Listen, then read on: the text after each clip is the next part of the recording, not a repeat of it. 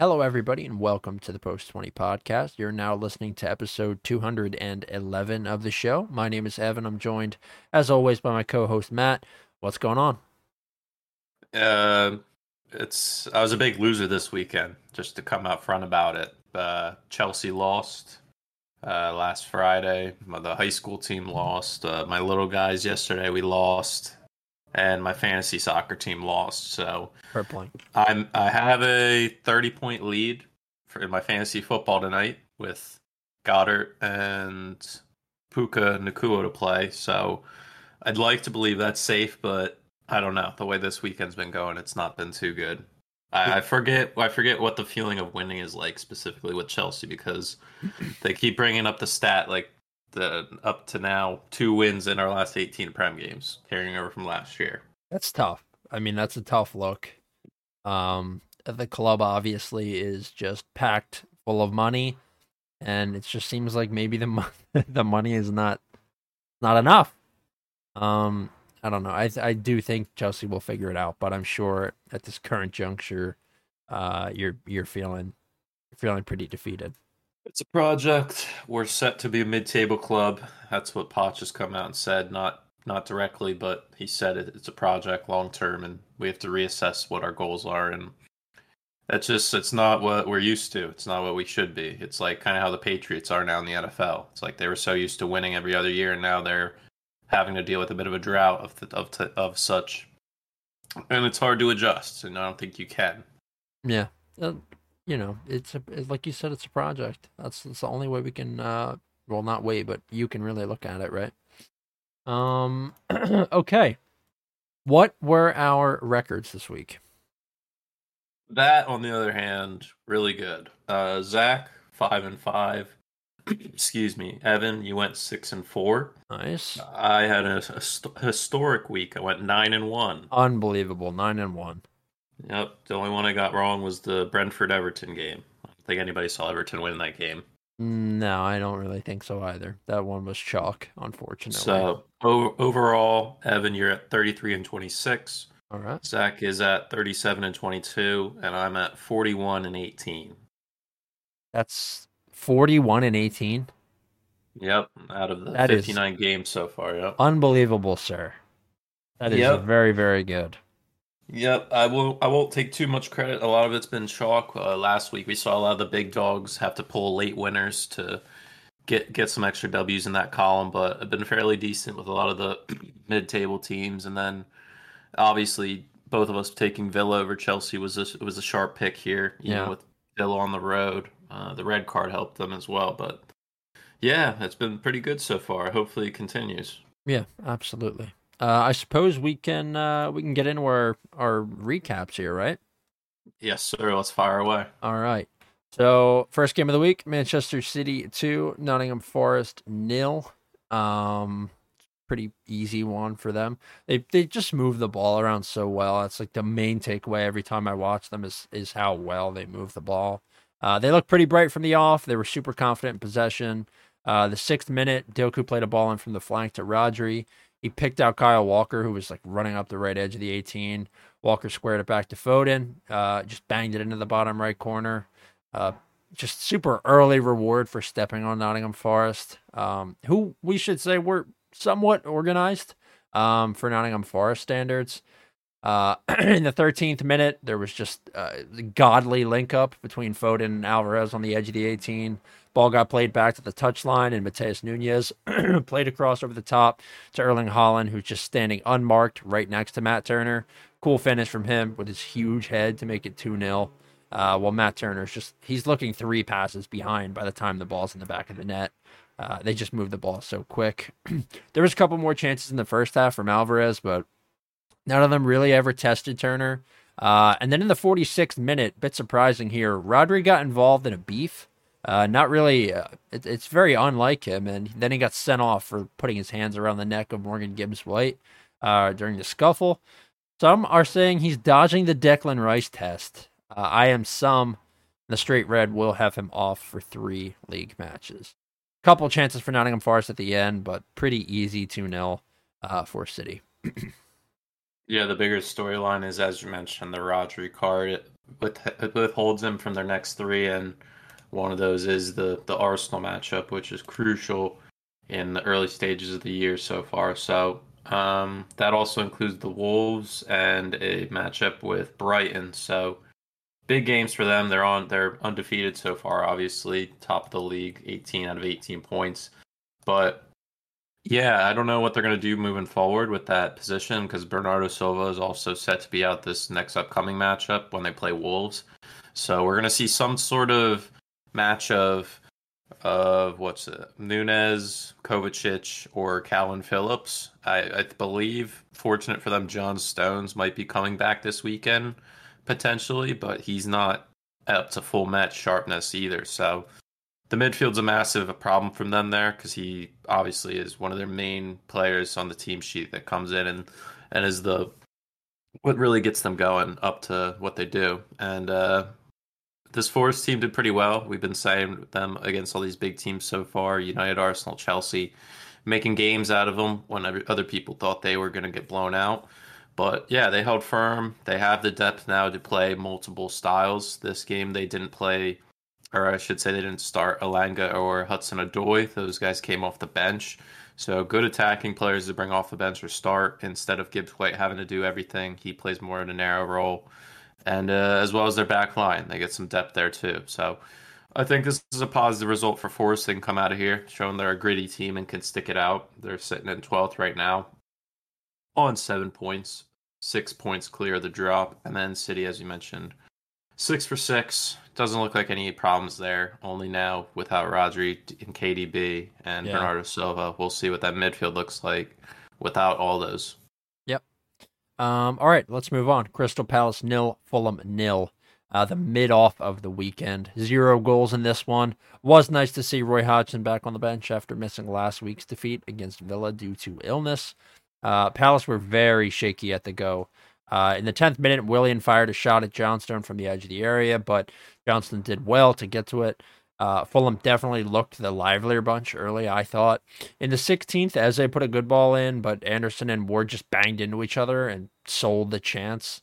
Probably could have gone 1-0 up there with that cross, but just failure to communicate or low intelligence. I'm not sure what it was, but they fucked it good. In the 34th minute, the best chance of the first half was Jimenez. He latched onto a loud through ball, but Johnston did well to deflect. He hit it so hard, and he just deflected it right to the left of his post. Jimenez, no matter how open he is, can seemingly not score at all. Just can't turn anything into the net. Then in the 41st, Palace's first strike chance of the half. Eze found a pocket, cut in. Unfortunately, his shot just didn't have enough curl on it. Fizzed just wide of the post, and this was kind of a turn of pace in the game. Going into halftime, Palace definitely looked more lively, and then they came out and were the much better team in the second half. In the 57th minute, Eze and the boys moved the ball quickly, got another chance at the goal, but it got deflected. In the 65th, Fulham's final chance of the game, really. Jimenez missed again, just wide open, missed it. Could not beat the keeper. And then in the 82nd, Johnston denied Willian one last time. He had a really good game. Like Sam Johnston, absolutely, no doubt about it, was the reason that Palace were able to get out of this with a point. I think Fulham were probably better if you combine both performances, but still, like when I watch Crystal Palace, there's more talent. Fulham still just playing kind of shakily. Even Ream and Robinson, I don't think either of them looked great. So definitely changes in pace for Fulham in terms of what we expected based on last year. A lot of that comes down to Mitrovic, I think. And Palace, they'll take a point, but I think they're going to be disappointed. Yeah, both goalkeepers were MVPs Really, on the really day. good. Yeah. Palace did bring in Dean Henderson on deadline days, but I don't think Sam Johnson loses his spot anytime soon. Mm-mm. After the way he's been performing, he took over at the start of the season or at the end of last season from Guaita, who's been aged out of the squad. Good youth-based team here. For me, when I was watching this game or the highlights, I felt like Palace had more direct and more appealing attacks compared to Fulham. Fulham got their back line there. No Kenny Tete. He picked up a muscular injury, so Castagna moved from starting on the left to replace Robinson now on the right. He seems like a good versatile player to have for them. The midfield did okay. Harry Wilson not starting, I thought was a bit iffy, but D Cordova Reed stood in there and did okay. Yeah, just not you can't really get too much from a 0-0. You get the good build up play, but then obviously the end product isn't there. So moving forward, both teams look like they'll be mid level. And yeah, it's hard to really break out who was better here. But I think Lerma being out for Palace was also a big miss, even though Will Hughes did a great job on the day. He allows Decore to do more of his job better, and then obviously he's an absolute unit in there next to him. So I think Palace still waiting on other players to come back, and getting a result like this is fine. So they look good. Yeah. Okay. On to the next. Luton 1, Wolves 1. Another mid-off. The 10th minute, Carlton Morris rattled the bar with just a fucking lightning strike seed. Ball bounced out. Wolves cleared it. In the 17th, Luton break again, but Morris got in the way of an absolute rip that could have gone in. Doughty seemed like he was just sick to his stomach because Luton had really been cooking up to this point. They probably should have got that one to go. And then in the 38th, things got a little testy. The new boy, Bellegarde, stepped on Tom Lockyer's head like a moron and just got sent straight off. This is one of Wolves' only good signings in the last couple of years, and he did this shit. Maybe the signing wasn't as good as I thought, but Wolves were down to 10 men.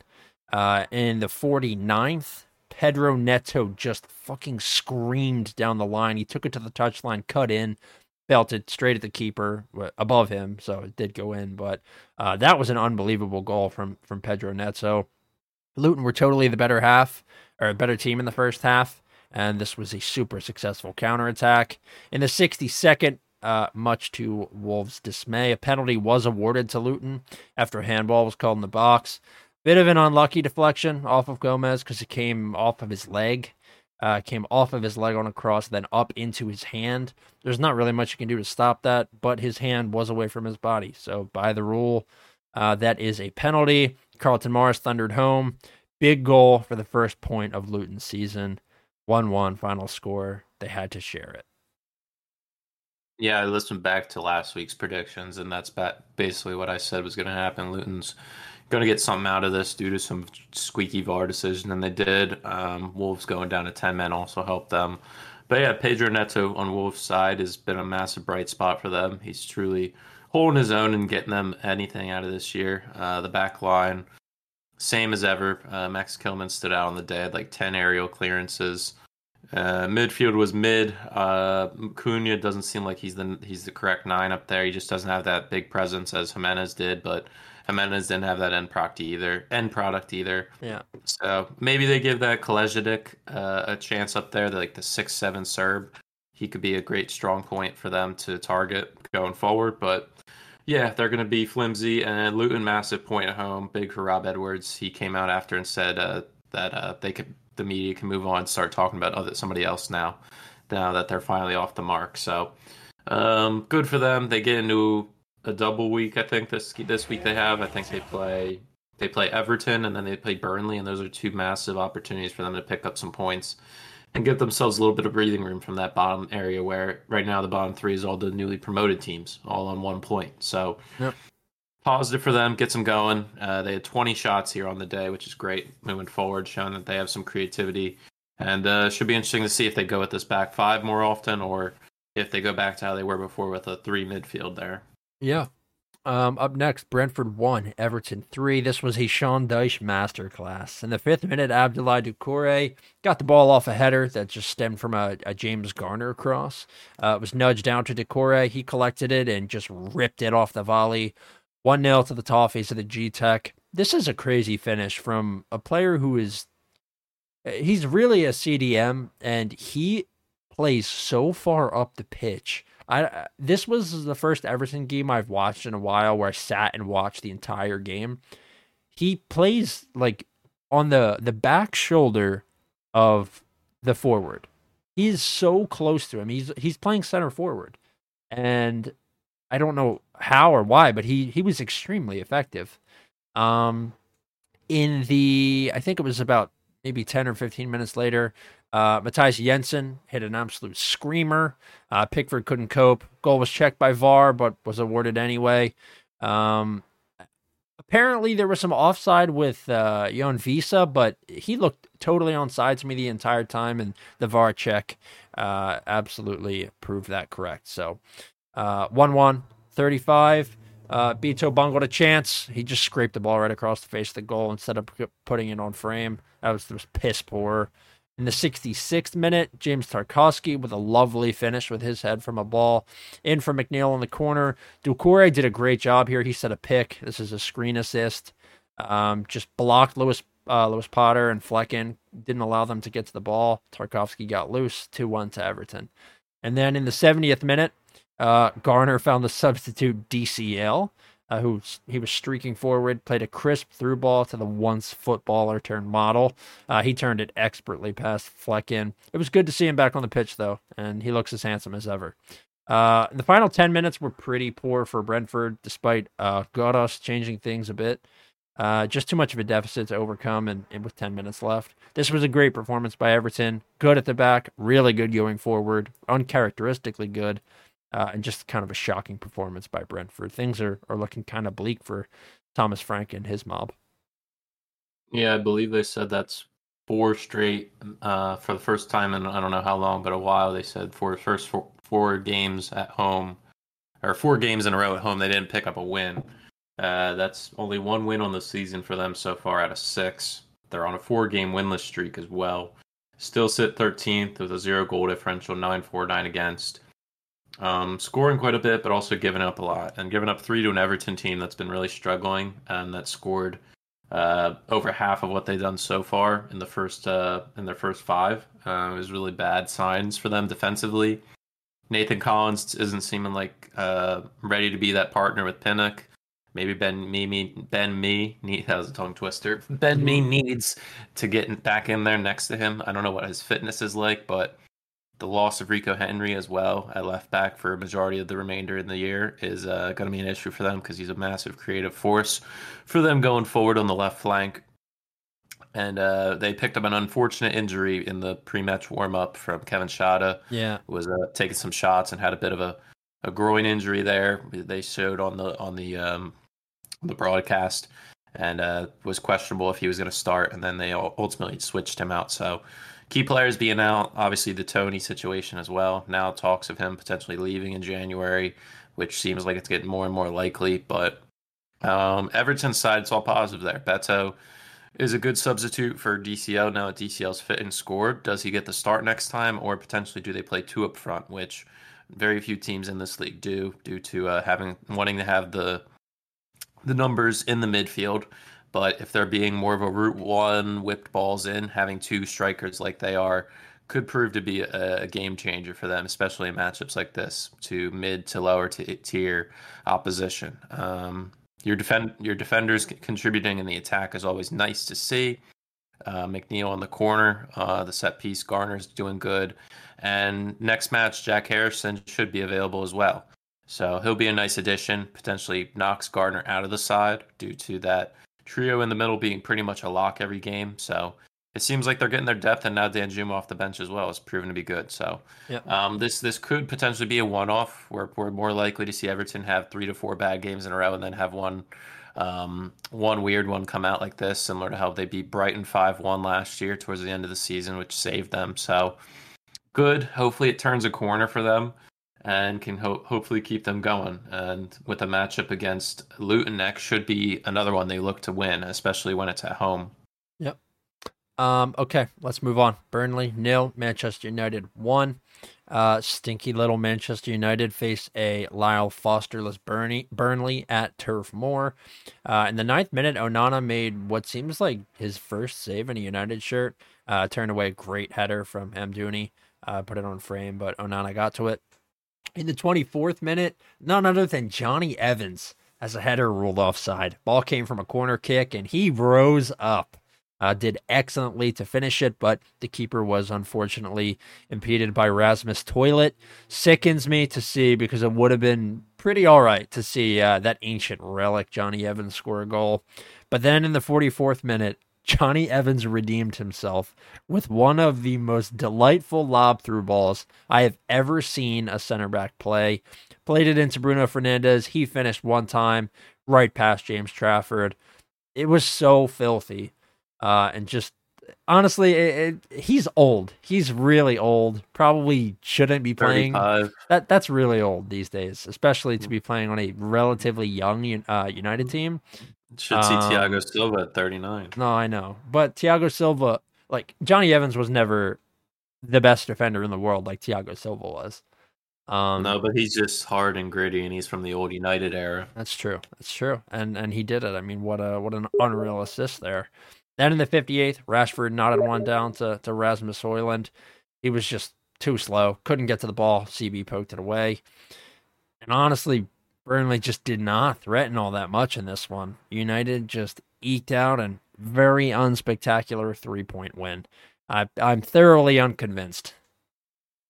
Yeah, I'm really turning against our predictions for them finishing 12th. I think we got really too far ahead of ourselves and we weren't considering the jump from the championship to the Prem too much. We were fully bought in on what they did. So now coming out with still no wins, only scoring 4 goals, which is the second fewest, and giving up the second most there with 13, only behind Sheffield after what we'll get to later. But still, it's looking pretty bad. And Lyle Foster was a big miss. He was their 9. Amdouni came in and had a bit of an it factor to him. That Colio show at left wing did okay. Not what he did the previous week. And yeah, they just don't have a lot of key players to really dig them out of situations like this and to create things. And against a Man United team who more so sit in and play on the counter, it doesn't help, especially against low block teams. But for United, it's a massive 3 points. Gets them their first win after two losses in a row. They're back in the top half with 9 points, sitting in 9th position, right above Palace, who they're going to be playing this weekend. And Bruno getting the goal was big too. I think he's the only one now with with multiple goals now in the season. He leads the team with 2 in the Prem. But yeah, I think Højlund up top is their best option, which isn't saying much, but still he adds something different and youth and wants to challenge players. Getting in behind and also pressing is nice. What did you think about Hannibal getting the start at the 10? I mean, I think Hannibal Mabry. How do you say his last name? I think Mabry. I think it's Mabry. I actually think he looks pretty lively. He wants to play for the badge. That's kind of all you can ask for right now because they have so many guys that just seem so discontent and uninspired. Mabry is relatively young, and if he wants to play for the badge, then fucking give him a chance. I love that. I'm happy with that. Good for that. Yeah, Mason Mount should be making a return within the next week or so before the international break.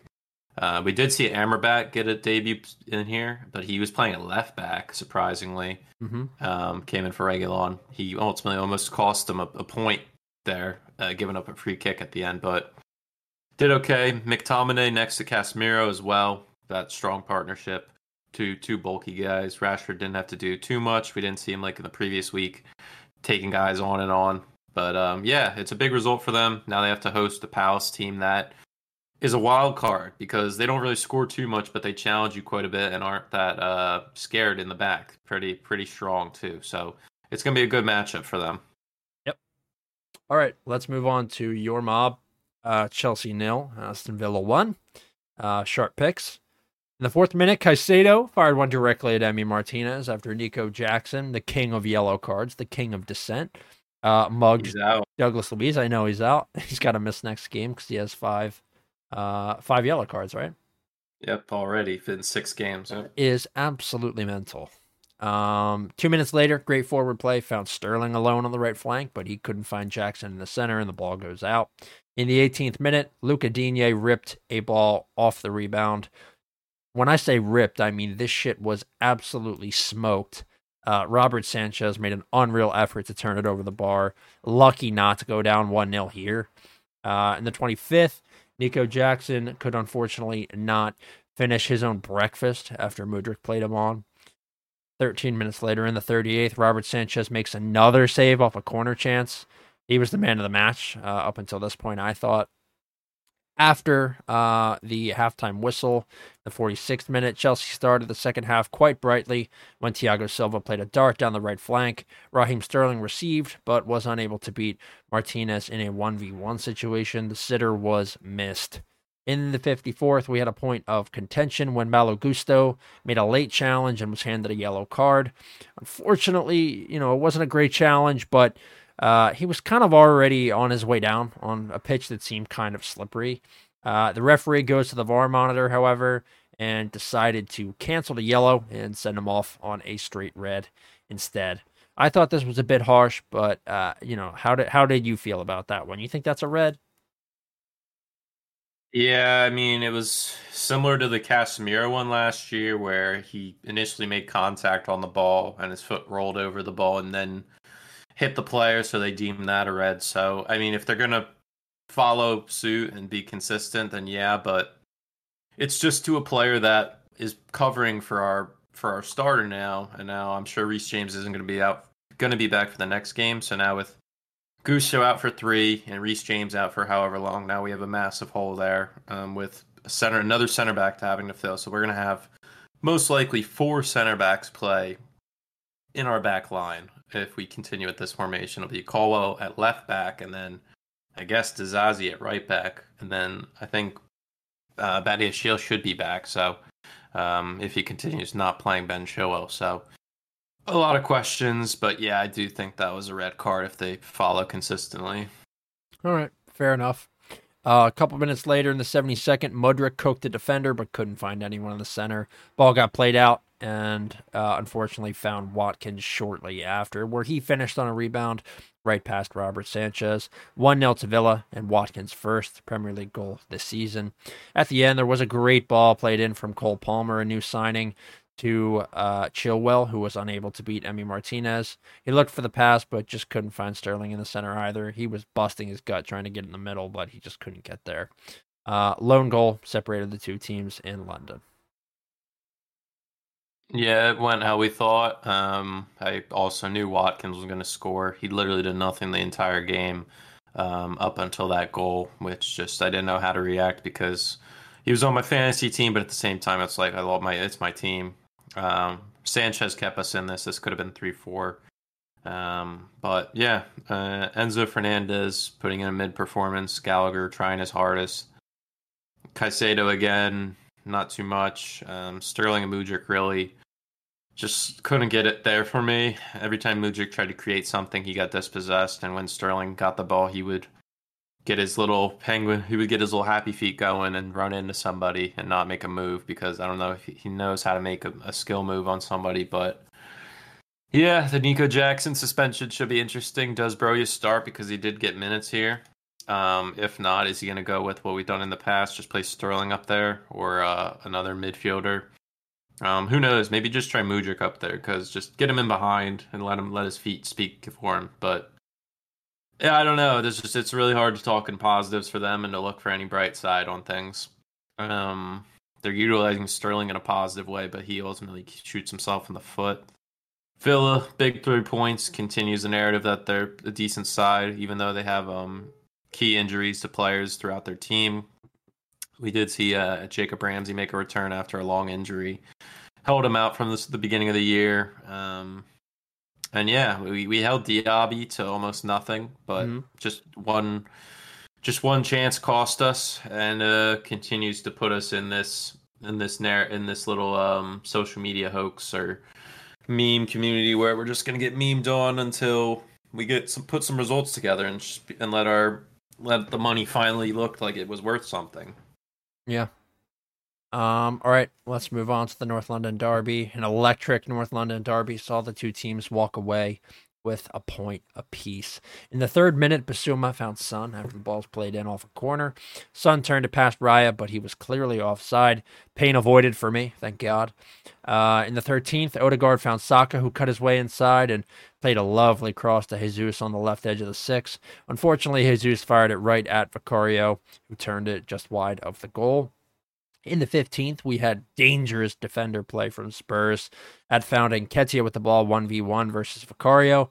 Unfortunately, again, Nketiah blasted right at him, and it goes out for a corner. In the 25th minute, the seas parted for Bukayo Saka on the edge of the 18. He fired a curler for the far post, but Christian Romero, that's right, World Cup, just demon center back, stepped in to block it, and unfortunately, he wasn't in the right spot. Ball glanced off his leg right into the right side of the net, where a leftward diving Vicario was unable to do anything. Own goal was awarded to Romero, 1-0 to the good guys. In the 37th, Spurs broke, and Son played just a godly pass through traffic to Brennan Johnson, who turned it on frame. Raya did really, really well to get across the goal and to the ball and knocked it down to safety. Couple minutes later, Madison skinned Saka alive, squared the ball to a heavily covered Son in the 6. I don't know how Son got his foot around and to the ball, but he did some sort of witchcraft and flicked the ball across his own body and right into the net. That was a delectable poach. That's a really, really good finish. Halftime comes. It's 1-1 at half. 49th, penalty awarded. Romero's hand got hit, so 2 big mistakes for Romero. Clear goal scoring opportunity. It's got to be an awarded penalty. And then the PFA Young Player of the Year, Bukayo Saka, steps up, restores the lead. And then it came 5 minutes later. Jorginho, who had come on to replace an injured Declan Rice, I believe, fucking ruined my day. Lost the ball to Madison playing with it at his feet. Literally nobody behind him. I don't know why there's nobody behind Jorginho, but there's not. Madison played the ball to Son, who finished calmly past Raya. I was sick to my stomach. I think maybe he's a Chelsea double agent at this point. And then there wasn't really anything worth talking about at the end. I mean, it was just scrappy, after the 70th minute, 65th, really scrappy. No more goals, but 2-2. I think good teams this year. You have to really give Tottenham credit. They were very, very good, despite all the errors they made. Yeah, I think Tottenham should be the happier of the two. Going to the Emirates, picking up a big 2-2 draw. Your big players stepping up in Madison and Son. Brendan Johnson didn't have a good showing. He got subbed off toward the 60th minute. Might have picked up a knock there, so not a good debut start for him.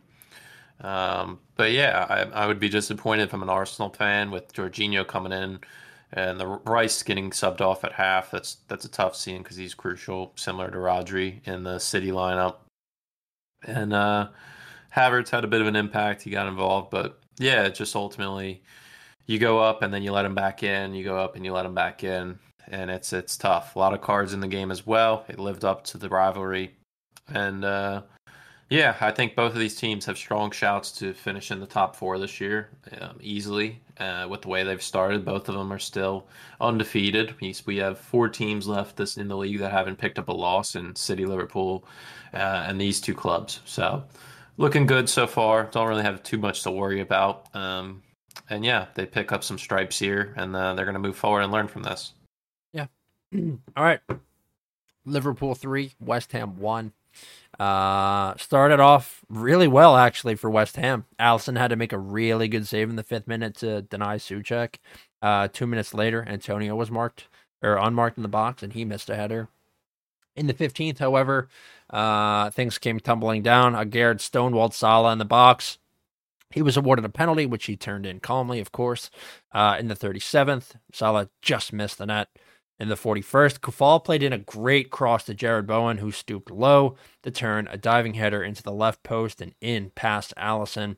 Really good link up from Alvarez to Antonio, and that ball went wide to Kufal, and then the cross was played in right to Bowen. So really nicely worked goal for West Ham. In the 59th, McAllister played a divine ball over the top to Darwin Nunez, who was on the hip of the last man. He shirks him. One touches the ball past Areola. 2-1 to Liverpool. In the 84th, Robertson played a great ball into a very red West Ham 18-yard box, where Jota was able to turn a deflection into an assist. Finished calmly past Areola. Honestly, at the end of the day, West Ham had a lot of chances. Unfortunately, they bungled two early chances. Could have been a draw another day, honestly. It's tough. Games like this against teams like Liverpool, who are just so clinical, are really hard. And it's a shame because West Ham were genuinely pretty bright in the first half. Just defensively, they make a ton of errors. So hopefully they're able to clean that up because I think this West Ham team has the personnel to actually be decent. I know I've been obviously proved wrong for my preseason prediction, but they've been quite good so far. Definitely proving me wrong. Yeah, they're on two losses in a row, but it's to Man City and Liverpool, which it seems like every time I see a team play Man City, they always play Liverpool next, or vice versa. I don't know how the scheduling does that every time I see a team play. They always play those teams next to each other, but yeah, it's you need a lot to go your way when you play Liverpool at Anfield, and they had that nice goal. It was well worked, and it was put in a spot where Alisson didn't have a chance, and that's the only way you're going to score in these types of teams, the top tier teams. Everything has to be perfect, and it couldn't happen multiple times. And Liverpool, on the other hand, they got the penalty early. Darwin Núñez scoring from McAllister, who played higher up here, which helped a lot. And then Jota off the bench. I mean, Van Dijk in the air on set pieces was dominant. It seemed like West Ham didn't have an answer to cope with him on his return, and he looked like a man on the mission. He was up there with that assist, and he was rated the highest in a lot of websites keeping track of stats and stuff. He was rated highest out of all the Liverpool players, even ahead of Salah. So he was well missed, and I don't think West Ham can hang their heads too much about it. They're coming off a Thursday game in the Europa League, and moving forward should be okay. I think JWP at the 10 was good. Bowen coming back, even though talks where he was a doubt on the game with illness, but he got his goal. And yeah, shouldn't be too bad for them moving forward with better matchups. And I think this week they're playing Sheffield. They play Sheffield this weekend, and we have some League Cup matches as well in the midweek. So definitely better results coming for them. Yep. Okay, let's move on to Brighton 3, Bournemouth 1. In the 15th minute, Ryan Christie turned the first chance of the game wide of the post, but we will say nice build up from Kluivert and the boys there. In the 24th minute, however, things fell in Bournemouth's favor. Verbruggen paid the price for a very poor pass in the backfield. Dominic Solanke found himself with the ball and finishes over top of Verbruggen. This was really good pressing. It was almost like a trick play. Christie came out from the left side, just trapped him, played the ball right out to Solanke, and Solanke finished over him. This was kind of gritty. Unfortunately, this is Brighton we're talking about. They're not just going to lay down. And in the 46th minute, right at the end of the first half, Milos Kerkez turned a threatless cross into a goal for the goals. Gilmore played it in. Milos Kerkez stepped up, taps it right into goal off of his head. But to be fair, this is kind of a Neto issue. He probably should have stepped up and definitely should have been calling for this one. So we'll put the blame on him instead of Kerkez. And then after the halftime whistle was blown, Kaoru Mitoma came on. 17 seconds. That's all it took.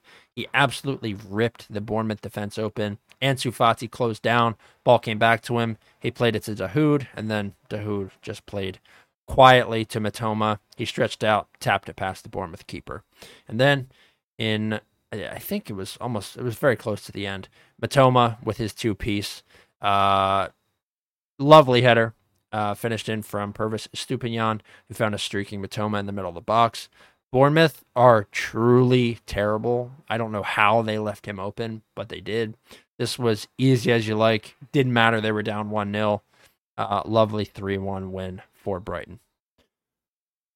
Yeah, Bournemouth first seem more like Wolves every time I watch them play. They have the potential to get good results here and get off to a good start in that 25th minute off a blunder from the Brighton goalkeeper, who most likely they've been rotating Steele and this guy who they brought in this year. It's probably going to be Steele moving forward, but this is how Brighton plays. They live and die by the build up from the back, and with their goalkeeper need to have good possession on the ball and good feet. We might see more cases like this moving forward, but yeah, it's other than that, Bournemouth weren't too involved. Brighton's starters, specifically their attackers, couldn't get too much.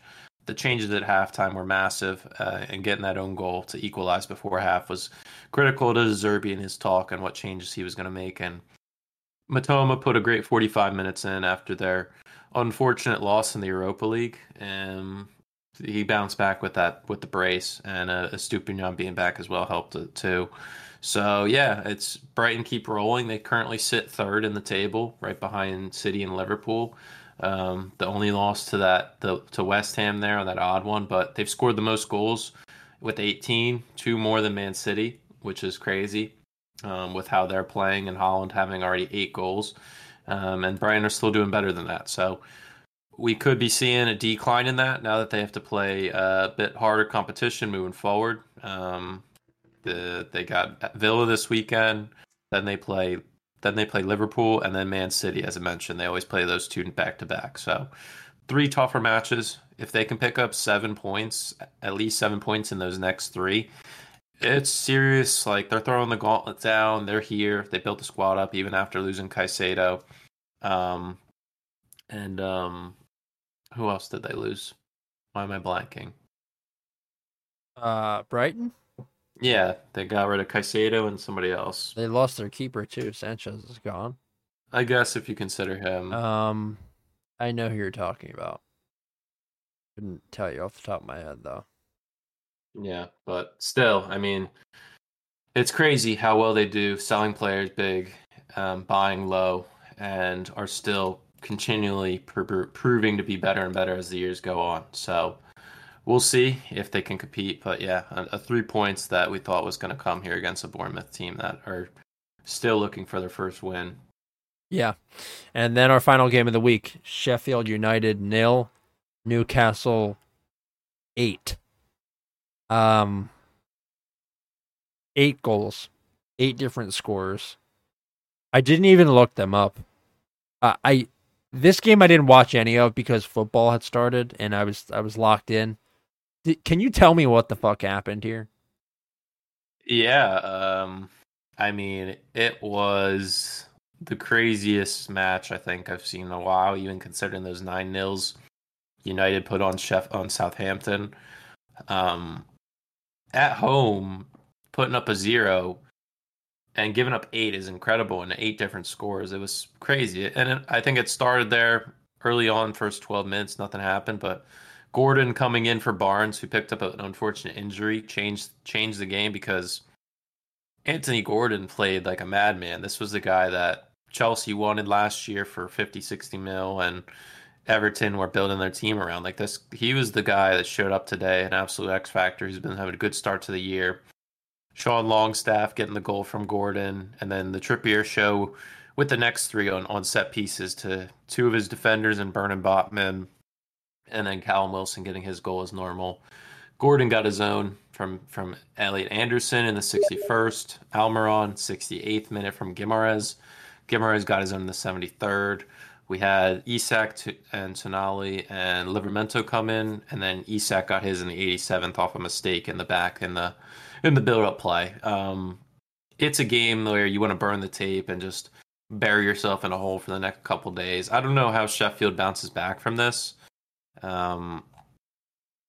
Just it's hard to show your face to the fans afterwards, to walk around and the disappointment in their faces with how the season's going so far. And I don't know if Paul Heckenbaum's got much time left.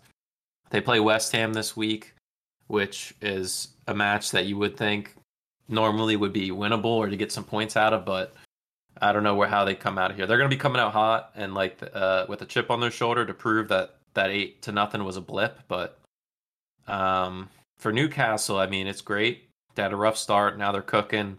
Put up a 0-0 result against Milan in the Champions League, and now they bounce back and moving forward should be okay. I think they play Man City on Wednesday in the League Cup, which is going to be tough, and then they play Burnley this weekend. So should be okay for them moving forward. Yeah.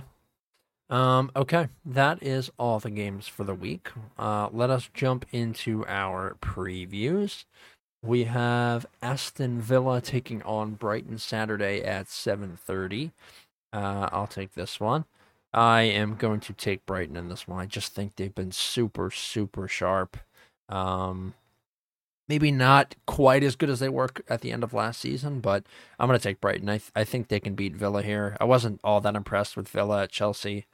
Chelsea aren't super threatening right now. I don't think they defend all that well. So I'll go with Brighton. I think Evan Ferguson and Matoma should cut them open pretty well. Zach's going Brighton as well. I'm going to take a draw here. I think Villa's game plan is similar to what they did against Chelsea. Brighton's going to hold a lot of the ball, a lot of focus building out from the back. I think Villa have enough legs in them to press and get a nice little counterattack goal in them as well. Should be a wake up game for Diaby after his no show against Chelsea there. And I think they share the points here. Yeah. Okay. Manchester United versus Crystal Palace up next. This one's you, Matt. Go ahead. Give me your pick. It's going to be tough. My initial thoughts was Palace here to get something out of it. I think they're going to hold the ball more than United here, even though it's on the road. I would say differently if Elise was there, but I think I'm still going to go with United here. With the way they counter is hard to deal with, and for Palace, I think they're going to be caught out a bit. And Zach's going to take United as well. Okay. I'll take a draw. I think this one ends in a 1-1. I like Palace's chances here. I'm thinking maybe if they start Mateta, they need to change formation, I think. Like low key, play Mateta and Edouard and then just play Eze essentially at Cam. I think that would be unreal. They'd have many, many more chances if those two played off of each other instead of just having Edouard up there as the solo striker. Yeah. It's not going to happen. They're not going to go more narrow. But I genuinely think that could change things a little bit for them. It'd be nice to be able to play two formations, just change it based on who you're playing. United are kind of porous at the back, so Palace should have at least a couple of chances. It's just a matter of if they can turn them in or not. So I'll go with the draw. I fancy Palace's chances here. Up next, Newcastle versus Burnley. I think that one's fairly straightforward. Burnley have been pretty poor. Newcastle are coming off an 8-0 win against another promotion side. I'll go with Newcastle in this one.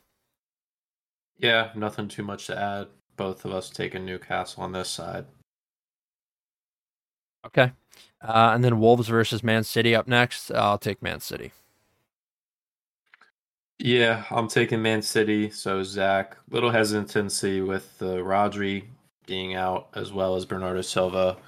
Going to have a lot of they're going to have new faces in there, award players that we don't see too often get a majority of the minutes or starts in Phillips, and then the new boys in Nunes and Kovacic who aren't too familiar with the Pep system, as obviously Rodri and Bernardo are. KDB put him in there too, so should be interesting against a Wolves side that are capable of pulling crazy upsets here. Yeah. Okay. City for me.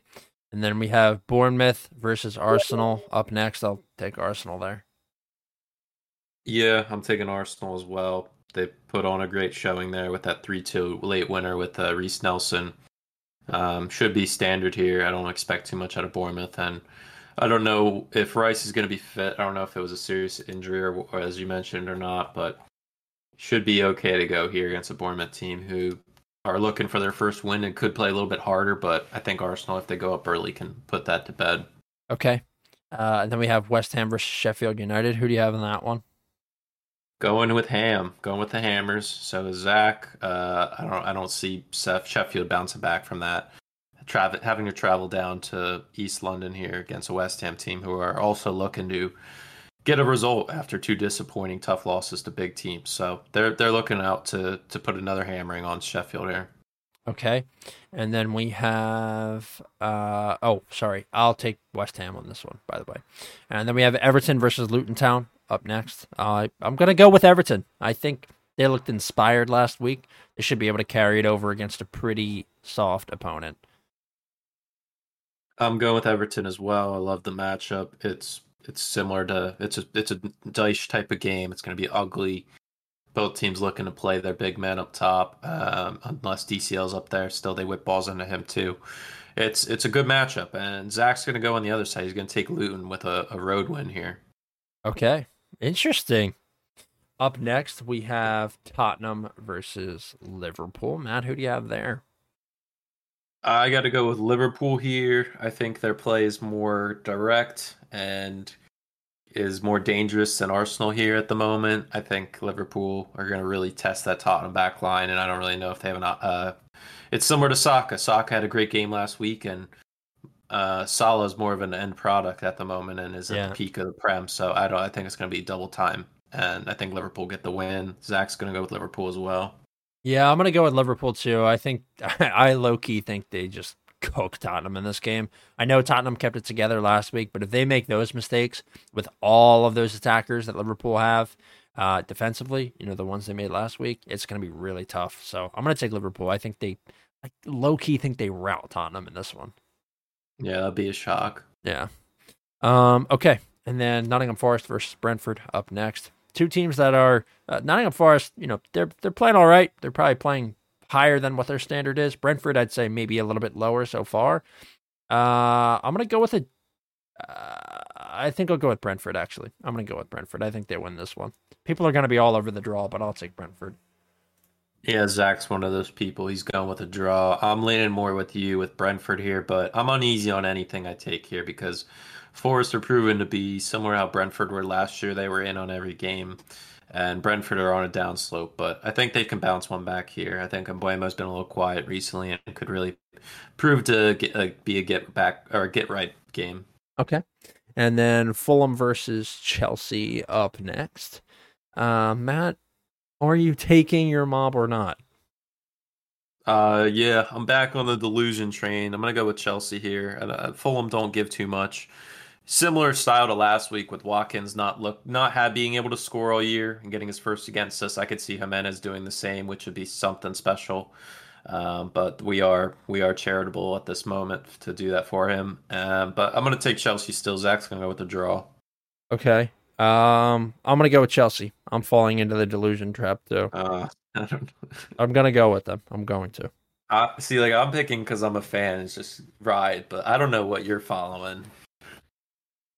My gut, Ni- man. Nico Jackson being out is the difference. Low Bro, key, yeah. it is. He can't score. Maybe I bro, think yeah. Broya might be better.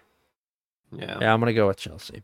It's crazy to think Bournemouth was trying to get him in January and couldn't get things done, and then Chelsea decided to get him, and Bournemouth kind of dodged a bullet. Yeah. And then our last game of the week, Luton Town versus Burnley. That's October 3rd. That's a Tuesday game. Probably the two worst teams in the league. This one's a mess. I don't know. I don't want to even pick. You can give me Burnley. I think they should win this. Zach's with it. He's taking Burnley. I'm going to take Luton just because they're home. Okay. That's fair. At the crispy little stadium they have there. Very homely.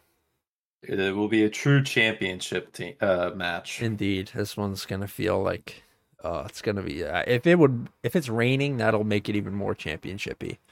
Yeah, we still got good and bad player of the week. Oh, yes we do. Yes we do. Matt, who's your good player of the week? Well, let me drop it. I'm the best, man. I did it.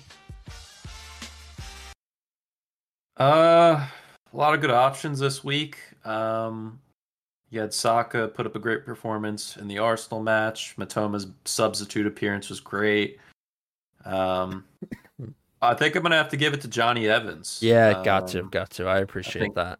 I think for where he's come from, his journey after United, he was a part of that bunch of serial winners at the end of that with Ferguson, and then coming back and proving to still be that guy for them in big moments with the goal Vard off, and then coming with that massive assist that ultimately won him the game. I think it's massive for them, especially with the depth and center back being an issue at the moment. He rose to the occasion.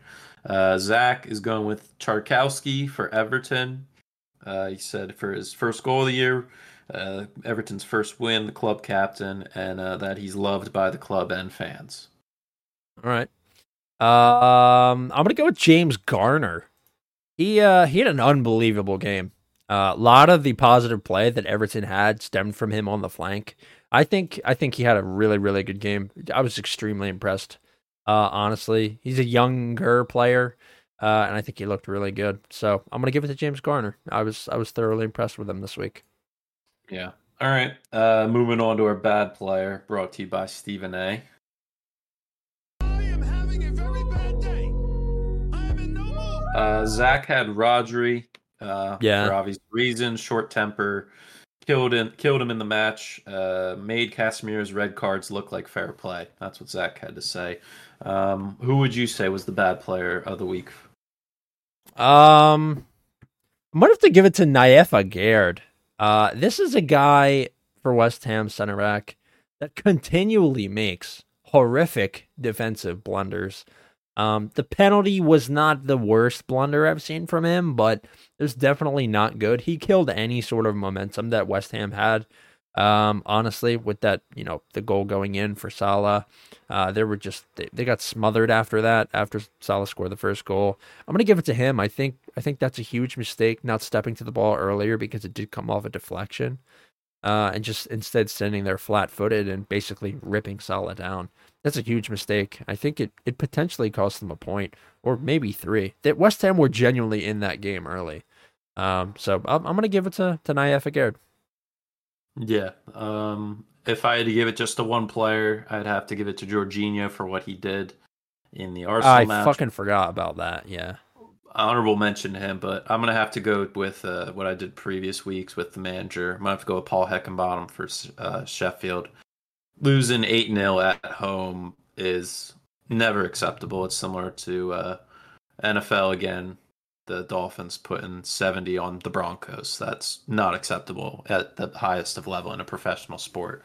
You can't give 8 goals to a team, no matter what, if they're the best or if they're the top of the top or mid-table. It's not acceptable, and I don't know how he rights the ship there. So I'm going to have to go with Paul Heckenbottom. All right, fair enough. That he's totally fair game. Okay, anything else? Nope. If you guys would, follow us on our socials at Post20Pod on Instagram and Twitter. Follow us on all of our streaming platforms where you guys can listen to this episode as well as past and future episodes on SoundCloud, Spotify, and Apple Podcasts. Make sure you check out the other upcoming content this week. Tomorrow or Wednesday, Evan's going to come out with a new episode for the NFL show with Jeremy. Looking forward to hear that. And tomorrow, actually. How all your picks went. Yeah, it'll be tomorrow because I have potential. I got something going on Wednesday. I have a scramble that I have to play in, so episode will be out Tuesday. You guys are getting it a day early. I will be as soon as I turn this off. I got to tune into the game so I know what I'm talking about for tomorrow's show. All right, guys. Again, thanks for listening. Like Matt said, check us out on social media. You can find all past episodes of the show on SoundCloud, Spotify, and Apple Podcasts. And until next week, enjoy the games. Take care. Stay safe. We'll see you then.